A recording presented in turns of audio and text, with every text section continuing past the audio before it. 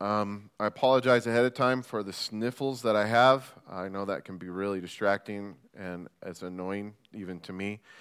And Curtis he knew I was sick. He's all, "You want me to teach for you on Sunday?" I said, "No, we're going to do the book of Revelation, so I'm not going to miss it." We're going to be going through this for the next few weeks, verse by verse, chapter by chapter. And this morning we're going to get through, hopefully, the first 8 verses. I want to read that to you and then pray.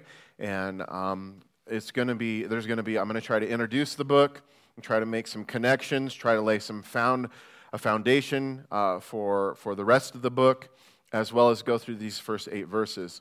And so with the Lord's guidance and provision and will, I hope to be able to do that this morning. So let's pray. Father, thank you for this time together where we can meet and study your word, Lord, where we can come to you and know the plans that you have for us.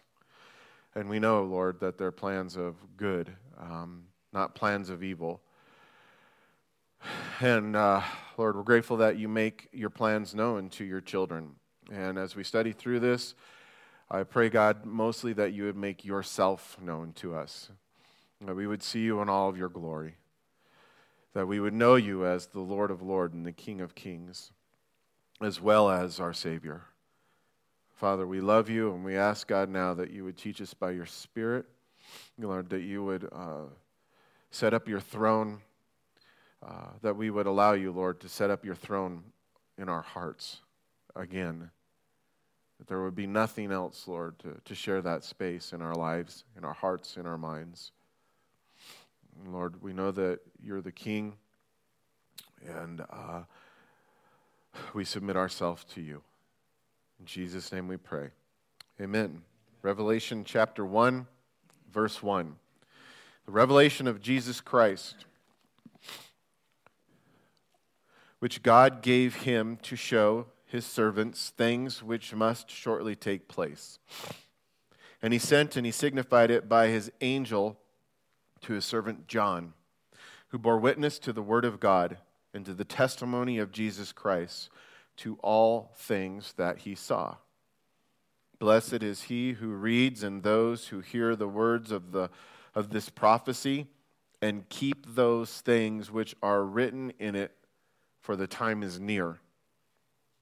Verse 4, John, to the 7 churches which are in Asia, grace to you and peace from him who is, and who was, and who is to come, and from the 7 spirits who are before his throne, and from Jesus Christ, the faithful witness, the firstborn from the dead, and the ruler over the kings of the earth.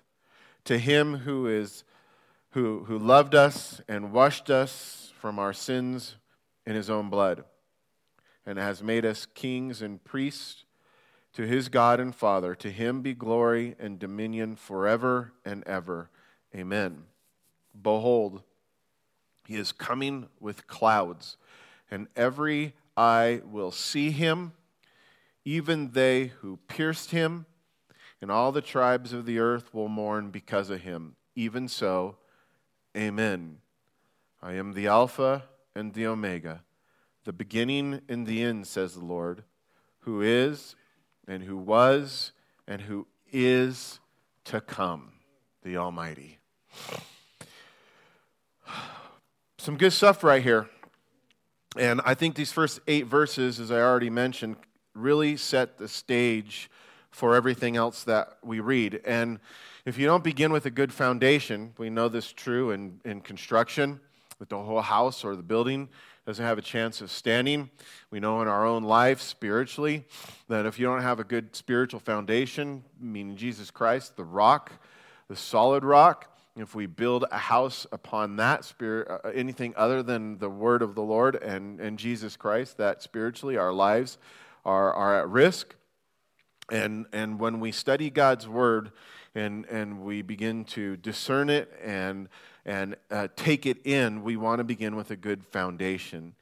And what I mean by that, a good foundation when we study God's word contextually, is to look at the overall message to be able to get a proper context before we go through these bite-sized pieces that we're going to take to look at the whole picture. And these first 8 verses, when we look at them in context, really give us a whole picture for everything else that we're going to read and study about. And the truth is if we don't see the bigger picture, we can go off in directions that aren't right, that are not that where the intention isn't there in what we may read a little later on. We want to keep it all in context of this foundation that's being laid in these first 8 verses. So with that, back in verse 1, the very first thing that you have to understand when you come to the book of Revelation is that the who and what of this book, the who and the what this book is about, is clearly identified for us here in verse 1.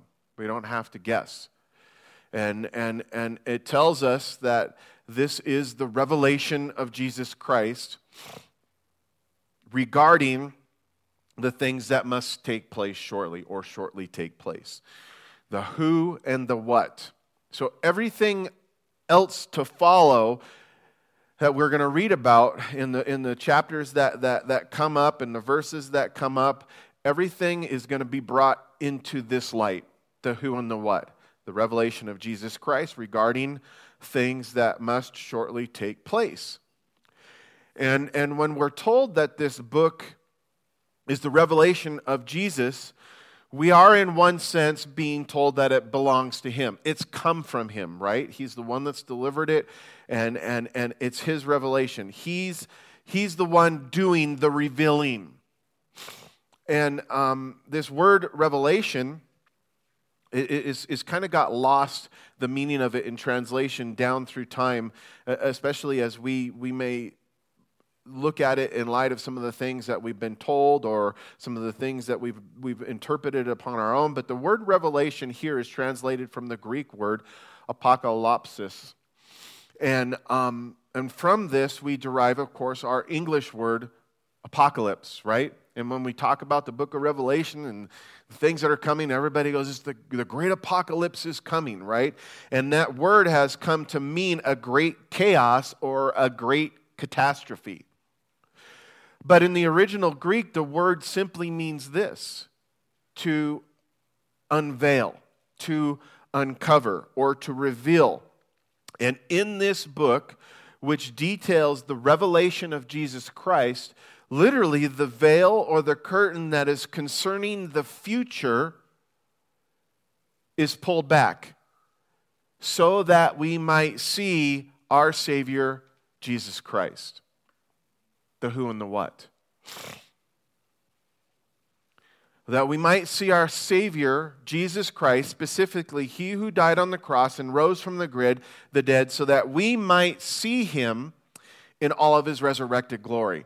The veil is being pulled back. There's an uncovering to reveal our Savior, Jesus Christ, in all of His resurrected glory. And I love it that we ended with the Gospel of Luke, where we seen Jesus where He had risen from the dead, and there was already certain aspects of His resurrected glory being revealed.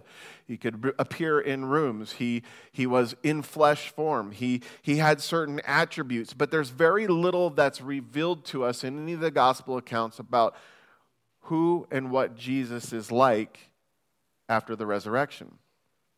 Thank God for this revelation of Jesus Christ, the book of Revelation. So in other words, because it does that for us. In other words, when Jesus, the only begotten Son of God, first came into the earth, we know that He came in humility, right? Humbly, as a helpless baby who was conceived by the power of the Holy Spirit, birthed by Mary the Virgin, and ultimately grew up to be the humble servant of God, whose mission it was to seek and to save the lost. And being full of grace and mercy, we're told that being full of grace and mercy, Jesus died on the cross for the sins of all of mankind, so that through our faith in Him and by His grace for us, we are forgiven and saved from the wrath of God and the eternal death that we deserve. But as we read this book of Revelation, we will clearly see that there is more to the person of Jesus than just this helpless baby in the manger and the humble servant on the cross. And in this quote-unquote revelation of Jesus Christ, we see that he is also the resurrected conqueror. He is the victor over sin and death. He is the Lord of lords and the King of kings. He is the first and the last. He is the Alpha and the Omega. He is the highly exalted priest who ministers to the church. He is the glorified Lamb of God who is reigning on the throne. He is the bridegroom who comes for his bride, us the church, and he is the just and mighty judge who will rule and reign over all of his enemies. And so in this book of Revelation, we are ultimately and primarily blessed as we see and come to know firsthand, intimately and personally, the glorified Jesus who had come to the Apostle Paul while he was held captive on the island of Patmos and made these things that are coming soon known to him. And this is important for us to give our attention to as we look to these future events that are being made known to us, because in Philippians chapter 2, it is to this person, the glorified and resurrected Jesus, who is revealed to us throughout this book. It is to this person that the Bible says in Philippians chapter 2 that every knee will bow and that every tongue will confess that Jesus Christ is Lord. And this is declared in Philippians chapter 2, verses 7 through 11. It says this: Jesus made himself of no reputation, taking on the form of a bondservant and coming in the likeness of men, and being found in the appearance as a man, he humbled himself and he became obedient to the point of death, even to the death of the cross. Therefore, God has highly exalted him and given him the name which is above every name, that at the name of Jesus, that every knee shall bow, of those in heaven and of those of the earth and of those under the earth, and that every tongue should confess that Jesus Christ is Lord, to the glory of God the Father. So, we need to understand as we study this book, this is one of these things we cannot lose sight of. Everything funnels back to this. We cannot we have to understand that as we study this book, we're going to partake in the blessing. We're going to partake in the blessing of looking into the future and seeing what our glorified Savior, who is in heaven and will return to this earth, is like. Right, guys? There's a blessing in seeing the Savior on the cross and knowing him. But there's also a blessing in seeing him and knowing him as the King of Kings and the Lord of Lords. That's the blessing that we're going to get. One of the blessings we're going to get from this book. To know him in an intimate, personal way, as is described and defined and revealed to us in the book of Revelation. But we're also going to be blessed as we see and know, as we see and come to know the future, or the future fulfillment of his plans. More than just who Christ is as the King of Kings, as the glorified, resurrected Savior, but to see and know the future fulfillment of his plans and his purposes in this world. The things, according to verse 1, look there, which must shortly take place. Meaning the end of all things as we know it, and the creation, the Bible teaches us, the creation of everything new. Some people would want to say the word recreate, and in a sense that is true, but I shy away from using that because it's not taking something that's broken and restoring it. When the Lord recreates, or when the Lord comes in and creates all things new, he starts from the ground up, just like he did when God spoke all things into existence. Now, this book is over 2,000 years old, roughly. It's about 2,000 years old, let's just say that. And I don't think there's any one of us who thinks that God expects us to believe that 2,000 years is a short amount of time. So I must point out that the word shortly here, used in verse 1, again, creating a context and a foundation for things as we go forward, that the Greek word here is the word takos. And that word literally means to come to pass rapidly.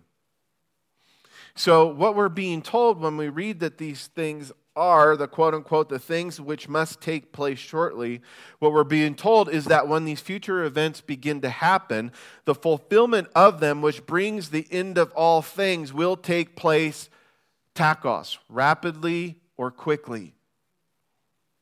Meaning that when they begin, they will come to pass within a short amount of time. That when these things begin, they will come to pass in a short amount of time. And because of the events that are, and because of the events that have been taking place recently in our country and really throughout the world that we're living in, I'm convinced.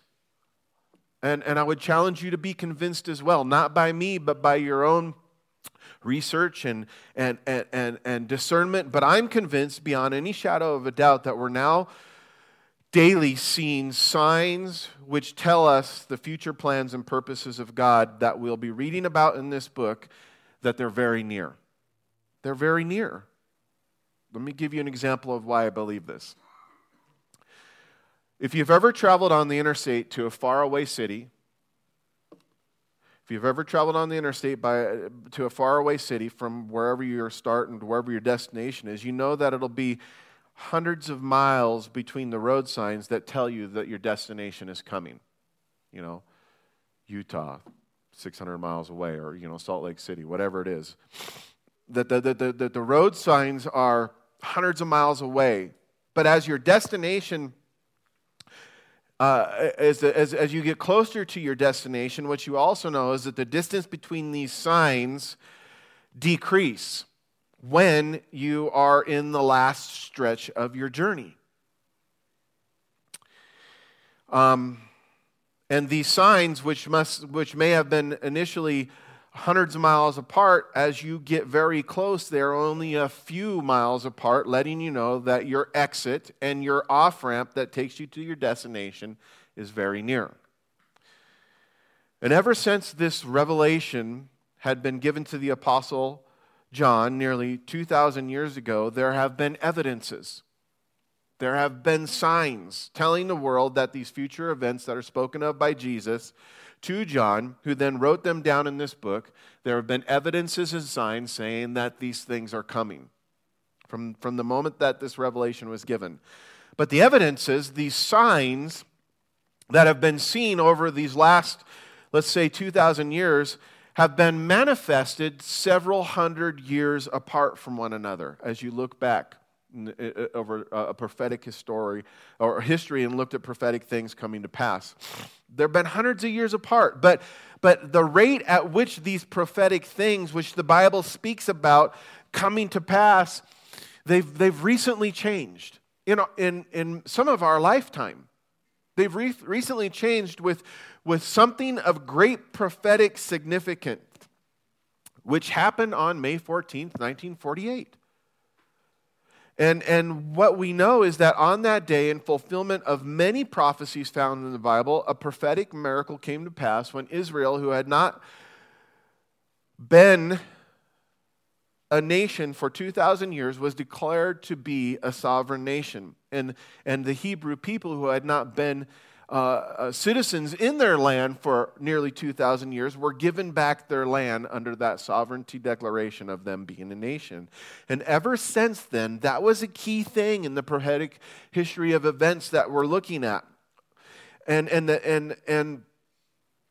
ever since then, ever since that day, May 14th, 1948, ever since that, the time between the signs, the time between the evidences that we're looking for that tell us about the end of all things, they started to become more and more often. And now, like road signs that are rapidly being passed at every mile, we are seeing signs almost every day that tell us that the fulfillment of these things, which are recorded in the book of Revelation, and the end of all things, which it tells about, it's near. We see these evidences. We see these signs coming more rapidly, more rapidly, more rapidly. The prophetic fulfillment of events that the Bible speaks about. In light of this, I want to point out in regards to the first coming of the Messiah. When you study out the whole of Scripture, specifically the Old Testament, because the Old Testament is what laid the prophetic foundation for the coming of the Messiah. When you look back to the Old Testament, there's about roughly, give or take, I say 360 references or prophecies that have been made in regards to the prophetic telling of the coming of the Messiah, where he was born, who he would be, things he would do, what his family lineage was, on and on and on and on and on. About 360 references or prophecies that had been given. And each one of these references and prophecies had been perfectly fulfilled and completely fulfilled when Jesus came, by his coming and by the things that he did. But in regards to biblical evidences or signs that tell us about the second coming of Jesus, which we read about even in these first 8 verses, the signs and the evidences that tell us about the second coming of Jesus, when you study out the whole of Scripture, is what you see is there are 6 times as many for the second coming as there was for his first coming in regards to the signs or the evidences. And I point this out in order to illustrate that, really, guys, we have 6 times as many reasons, 6 times more reasons to believe in Jesus' second coming, and 6 times as many things to be looking for that tell us we're getting closer to Jesus' return. In fact, let me break it down for you. I just don't want to make a statement and leave it hanging. In the Old Testament alone, in regards to the second return of Jesus Christ, and the events surrounding it and leading up to it and taking place while about what we're reading about now, there's 1,845 references to Jesus' second return and to his rule specifically as the King of Kings here on this earth. Furthermore, there are 17 books of the Bible, the Old Testament, whose primary theme of those books is Jesus' second return and about his rule on this earth. We're studying out the book of Isaiah on our men's group on Friday night, and that's one of those books. In addition to these 17 books, there are 27 books that make up the New Testament, in case you didn't know that. 27 books in the New Testament. And out of these 27 books, when you break it down, there's 260 chapters. And there are 7,958 verses in these 26 chapters of these 27 books. And contained in these 260 chapters of the 27 books of the New Testament, there are another 318 specific references to Jesus' second coming, most of which have been made by him. And when we add all of these specific references together, the total that you come up with is 2,163. Which is 6 times as many, when you do the math, of the 360. 6 times as many evidences pointing to Jesus' second coming as there were for his first coming, which has already come to pass. 6 times as many reasons to believe that Jesus is coming again as the person, here's the key, that he's coming again as the person, right?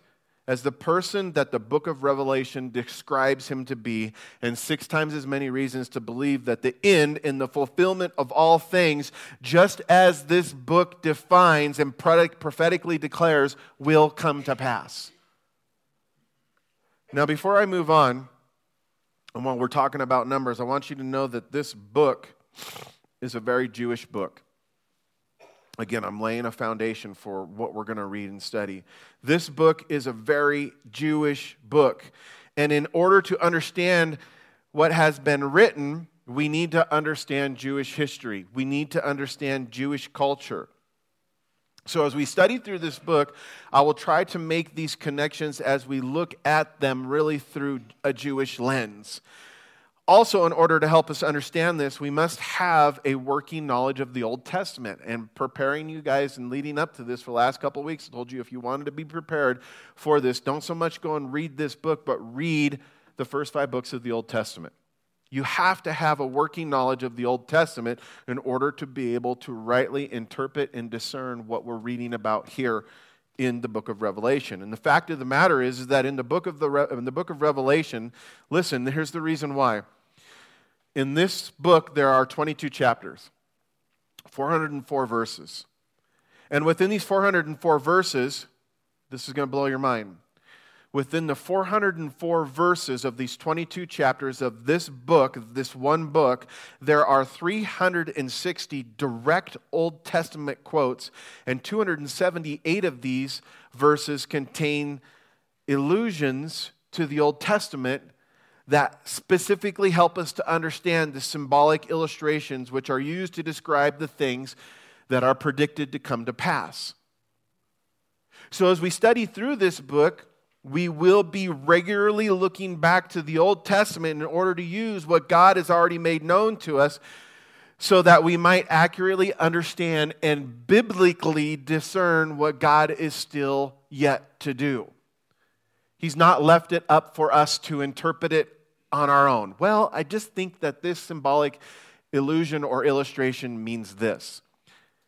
That's foolish when we know that the Bible in the Old Testament already makes these same allusions, these same symbolic illustrations in the Old Testament. And so we must use the Bible to interpret the Bible. Now, in light of these things, if we look back to the end of verse 1, if you want to look there with me, we first read that this revelation was given to the Apostle John, who simply refers to him as Jesus' servant. Then, if you look again, in verse 2, we're told that John says that he bore witness to these words of God and testified to us with this written record of all the things that he had seen and heard, or he heard and saw. And if you look a little bit further, I didn't read this yet, but if you look just a little bit ahead to verse 9, we're told that this revelation was made known to him while he was on the small Greek island of Patmos. And church history, when you study out church history, it makes it clear. It tells us that the Apostle John was the pastor of the church in Ephesus prior to being arrested and exiled to this island, this island of Patmos. And John's arrest came as a result of the persecution of the church by the Roman emperor Titus Flavius Domitian. And he, like Caesar Nero, demanded that the people worship him as their Lord and as their God. And history also teaches us that when John was arrested, it was for refusing to worship the Roman Empire or the Roman emperor, and for his refusal to do so, they tried to kill John, this leader in the church of Ephesus. They tried to kill him by putting him in a boiling pot of hot oil. However, even though John was put into this boiling pot of oil, he was miraculously unharmed. And because they could not kill him, church history teaches us that this is when they exiled him to the island of Patmos, and we have the specific date. It was 86 AD. Historical records show that. And at that time, Patmos was a small penal island just off of the coast of Turkey in the Aegean Sea, and we're also told that John remained there until 96 AD. And knowing this, we can accurately determine that then John had to have written this book sometime between 86 and 96 AD.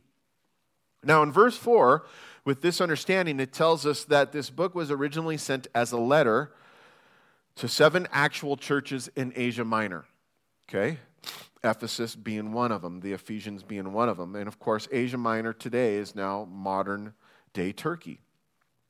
But in verse 3, John makes it clear that any believer, including you and I today, will profit from these things that we're reading, especially from the letters that were given to the churches. In fact, God promises a blessing to anyone who would read the book and keep, I think that's the key word there, to read it and keep the things which are written in it, which simply means that there's an obedience, a responsive obedience to the message that we receive.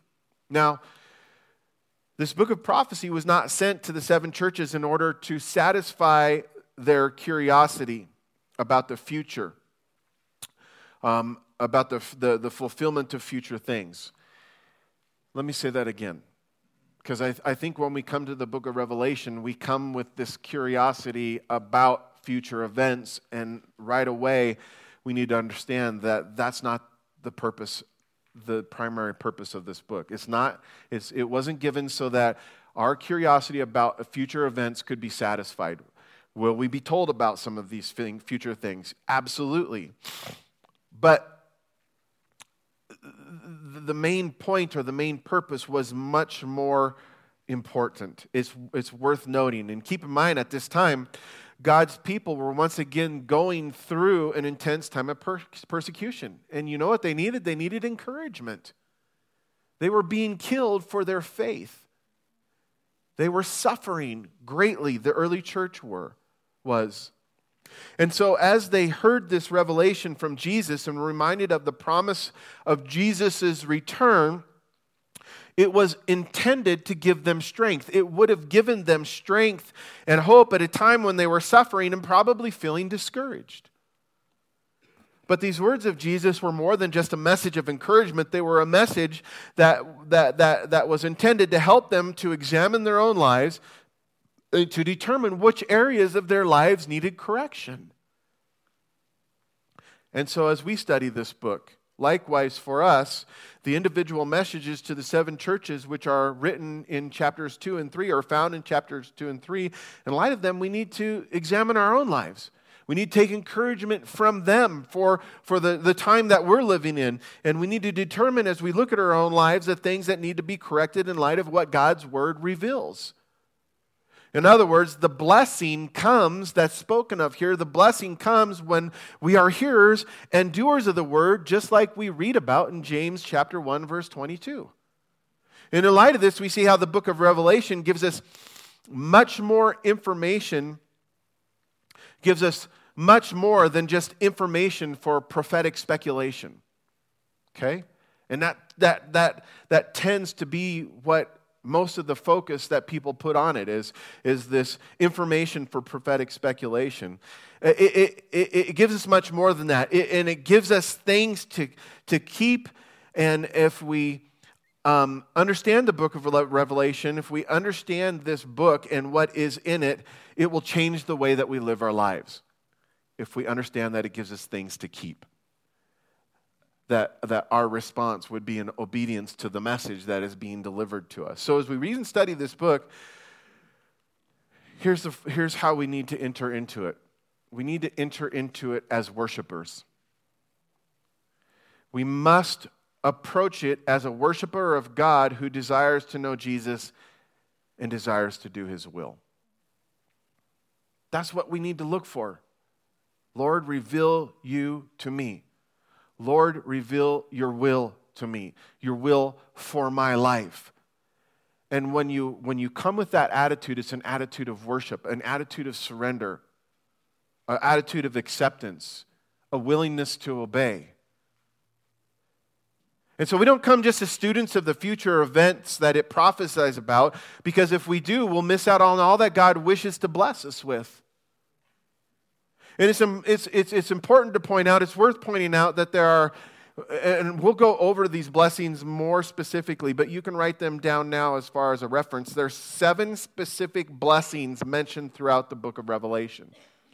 There's one here in chapter 1, verse 3. The next one is going to be in chapter 14, verse 13. The third is chapter 16, verse 15. The next one is chapter 19, verse 9. Chapter 20, verse 6.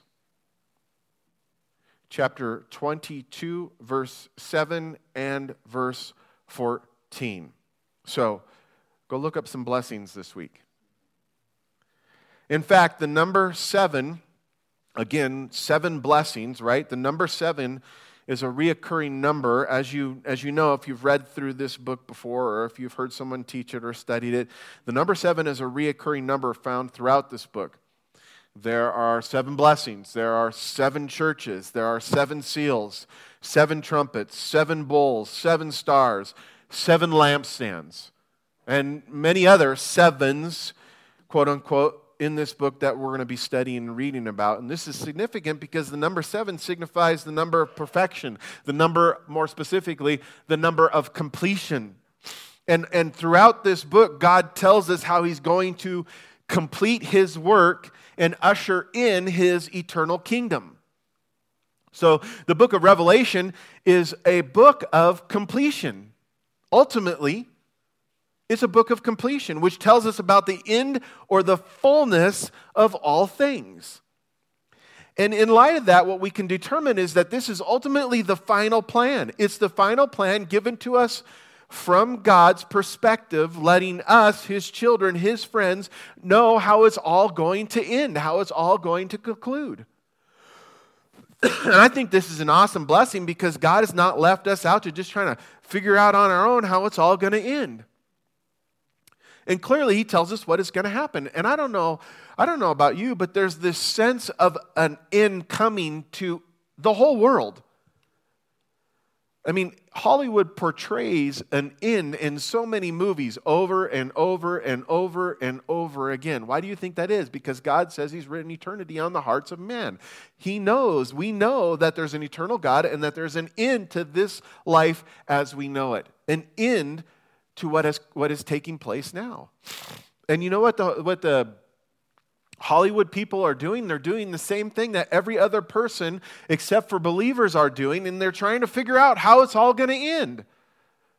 I've been watching this series on Hulu. It's called Revolution. It's a J.J. Abrams series about where there's like these nanobots that are released. I know it's silly, but there's these nanobots that are accidentally released, and they suck all the energy out, and it's the end as man knows it because now they're back in like caveman times.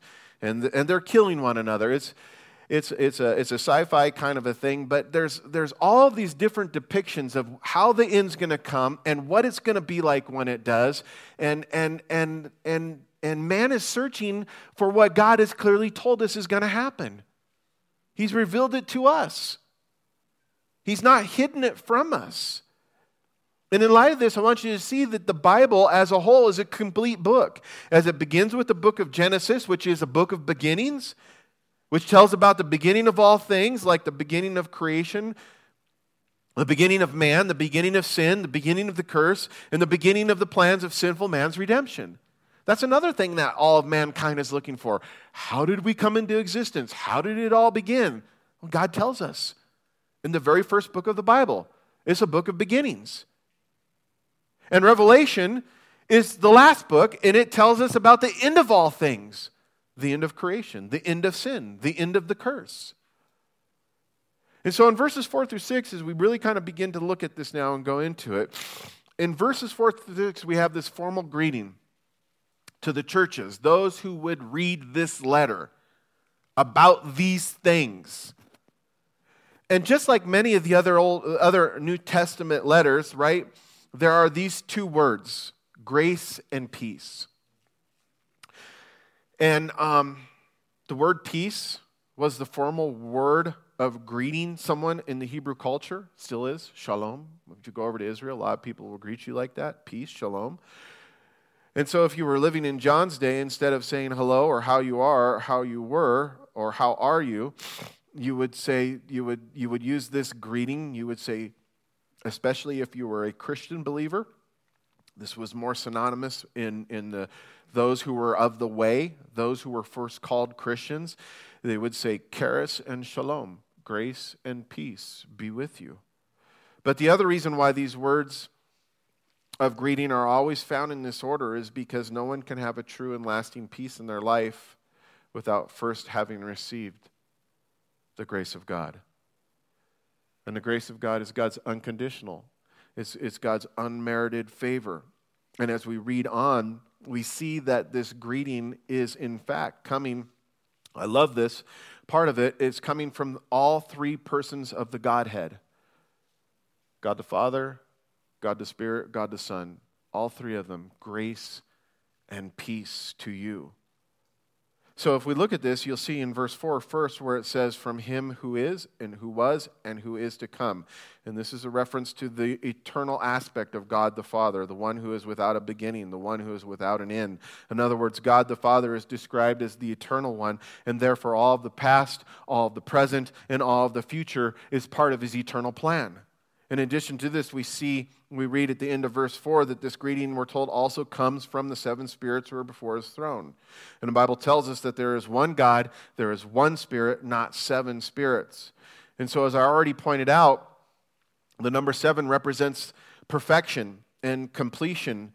and that this book, I also pointed out that this book is a Jewish book, and the symbolism within this Jewish book is unlocked by a knowledge that comes from the Old Testament. And so if we look to the Old Testament, specifically to Isaiah chapter 11, verse 2, we can deduct that this reference to the 7 aspects of the Holy Spirit, this reference is a reference to the 7 aspects of the Holy Spirit, where it is mentioned there in Isaiah chapter 11, verse 2. Not just the 7 aspects of the Holy Spirit, but more specifically, I think, to the complete ministry of the Holy Spirit, which we live under and in today.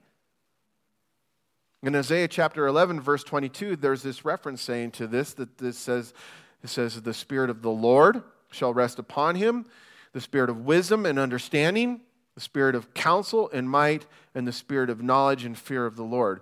So grace and peace from God the Father, God the Holy Spirit, and lastly, God the Son, Jesus Christ, who is the faithful witness, it says there, which is a declaration that Jesus has fully revealed the Father to us.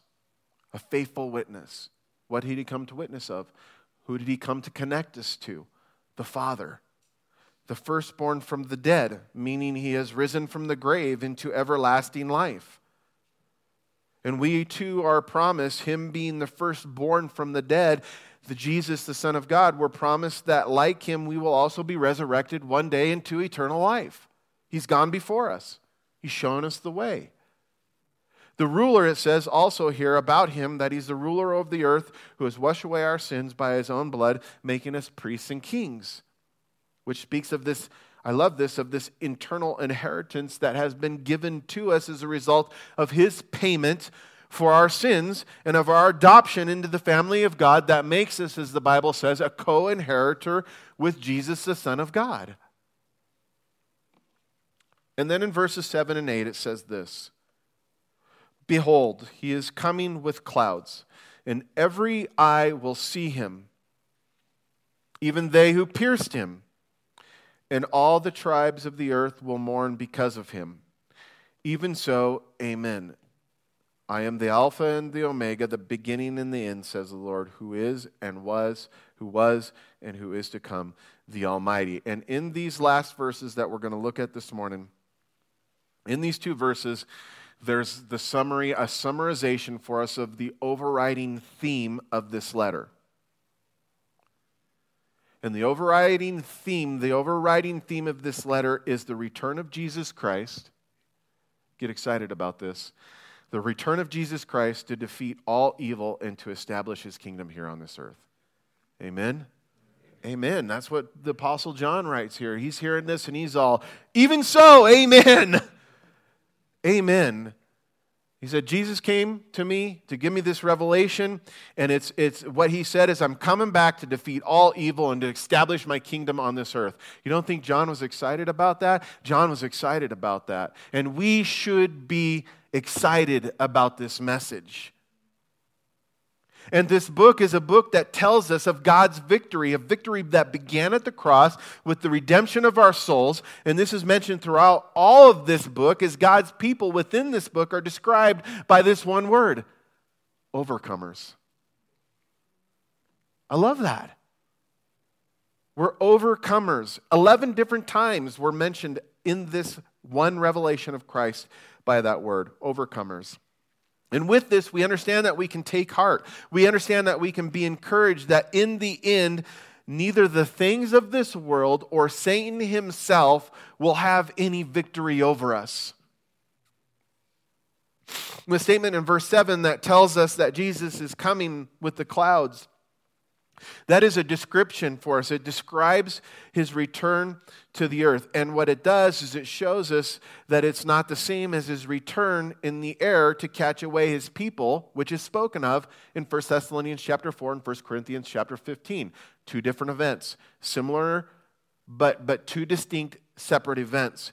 In fact, in those passages where it talks about Jesus' return in the clouds, where at that time we're told where he'll catch up his people, which is spoken of again in 1 Thessalonians, again, chapter 4, and in chapter 15 of the book of 1 Corinthians. In those passages, we're told that when Jesus comes to take his bride, us, his church, it says specifically that it will be unexpectedly, like a thief.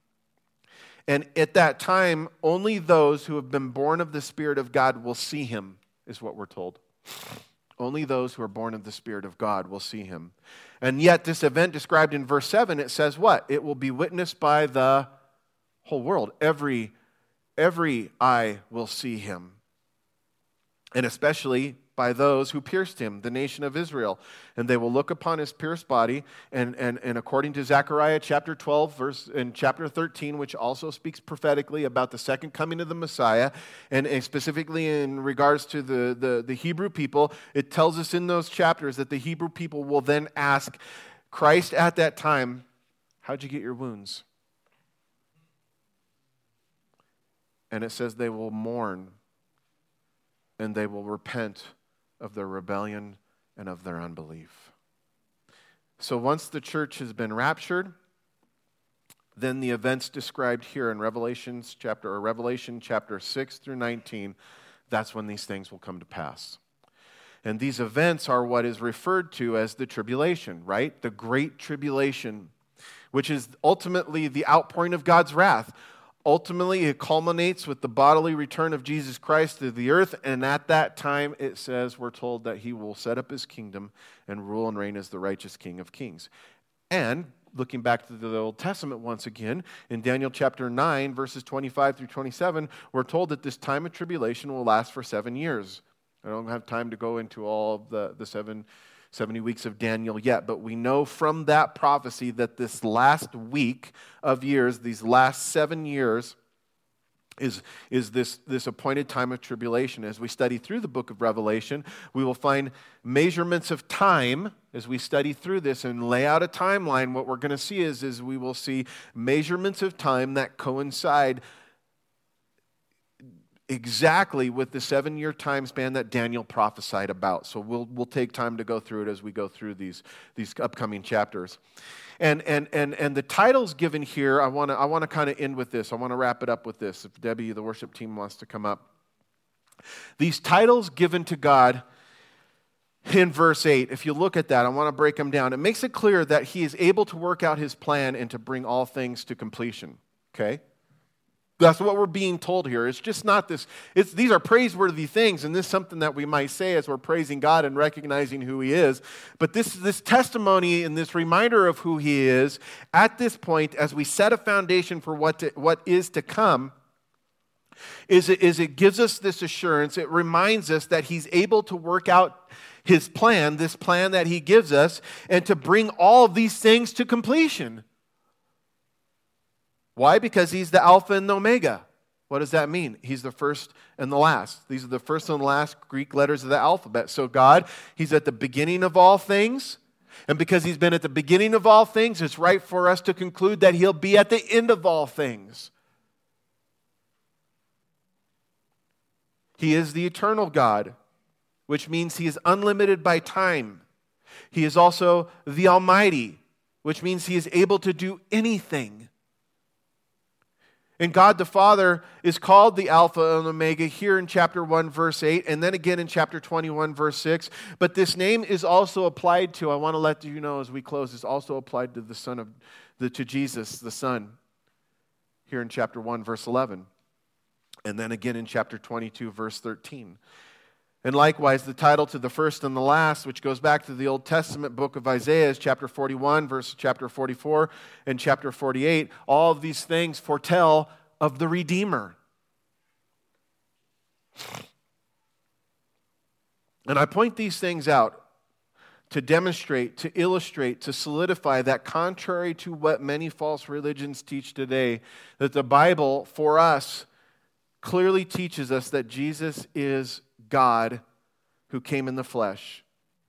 He is God who came in the flesh to die on the cross, giving his life in payment for our sins, and that after 3 days, he being God, rose from the grave and ascended into heaven. And listen, and one day very soon, as we look at this book of Revelation and study through it, we see that one day very soon, he being God in the flesh will come for a second time. And he's coming to set up his kingdom on this earth. And so as we end, there's a question that we have to ask each one of ourselves.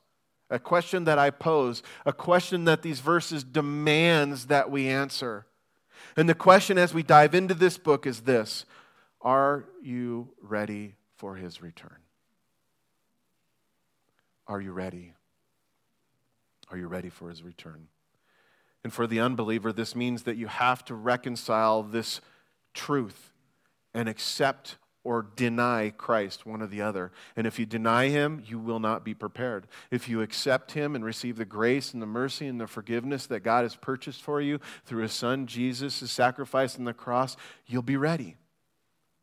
And then for us as believers who have already come to that place where we've received that gift of salvation, accepted God's gift of grace, and have mercifully been forgiven and given the gift of eternal life, the question that we need to ask as we wait for the Lord's return to that time when we hear the trumpet sound and are caught up into the sky is the question we need to ask ourselves is, are we being the faithful servant? Are we now revealing the glorified and resurrected King of Kings, Lord of Lords, by the way that we live? That's the question. So I challenge you as we prepare ourselves to receive the blessings that God has for us as we study through this book, to ask those questions, to let God search your heart, to reveal these areas of our lives that need to be refined. And that we would be blessed as we study through this and see and know Jesus is Lord, and his plans and his purposes for our lives and for the future that is to come. Let's pray. Lord, we ask, God, that you would speak to us. Lord, that we would look forward to your return and that it would change the way that we live today. That it would influence the decisions that we make, that we would not let anything else truly, Lord, be primary in that decision-making process, that we would look at everything through the lens of your promises that are made to us about your future plans and your future will for us. And Lord, we know that's a hard thing to do. We live in this world, and so many times we make temporal decisions with these temporal influences. And Lord, we want eternity to influence us. We want eternity to guide us. We want your love to motivate us and the knowledge of your return and the encouragement that is found in that. So Lord, I pray you would bury these truths deep in our hearts and our minds so that when we go from this place, that they would just be a second nature to us to go, how does this affect and how is this influenced by eternity? Lord, we love you. We live and wait for your return. And we say, come, Lord Jesus, come. Amen. You guys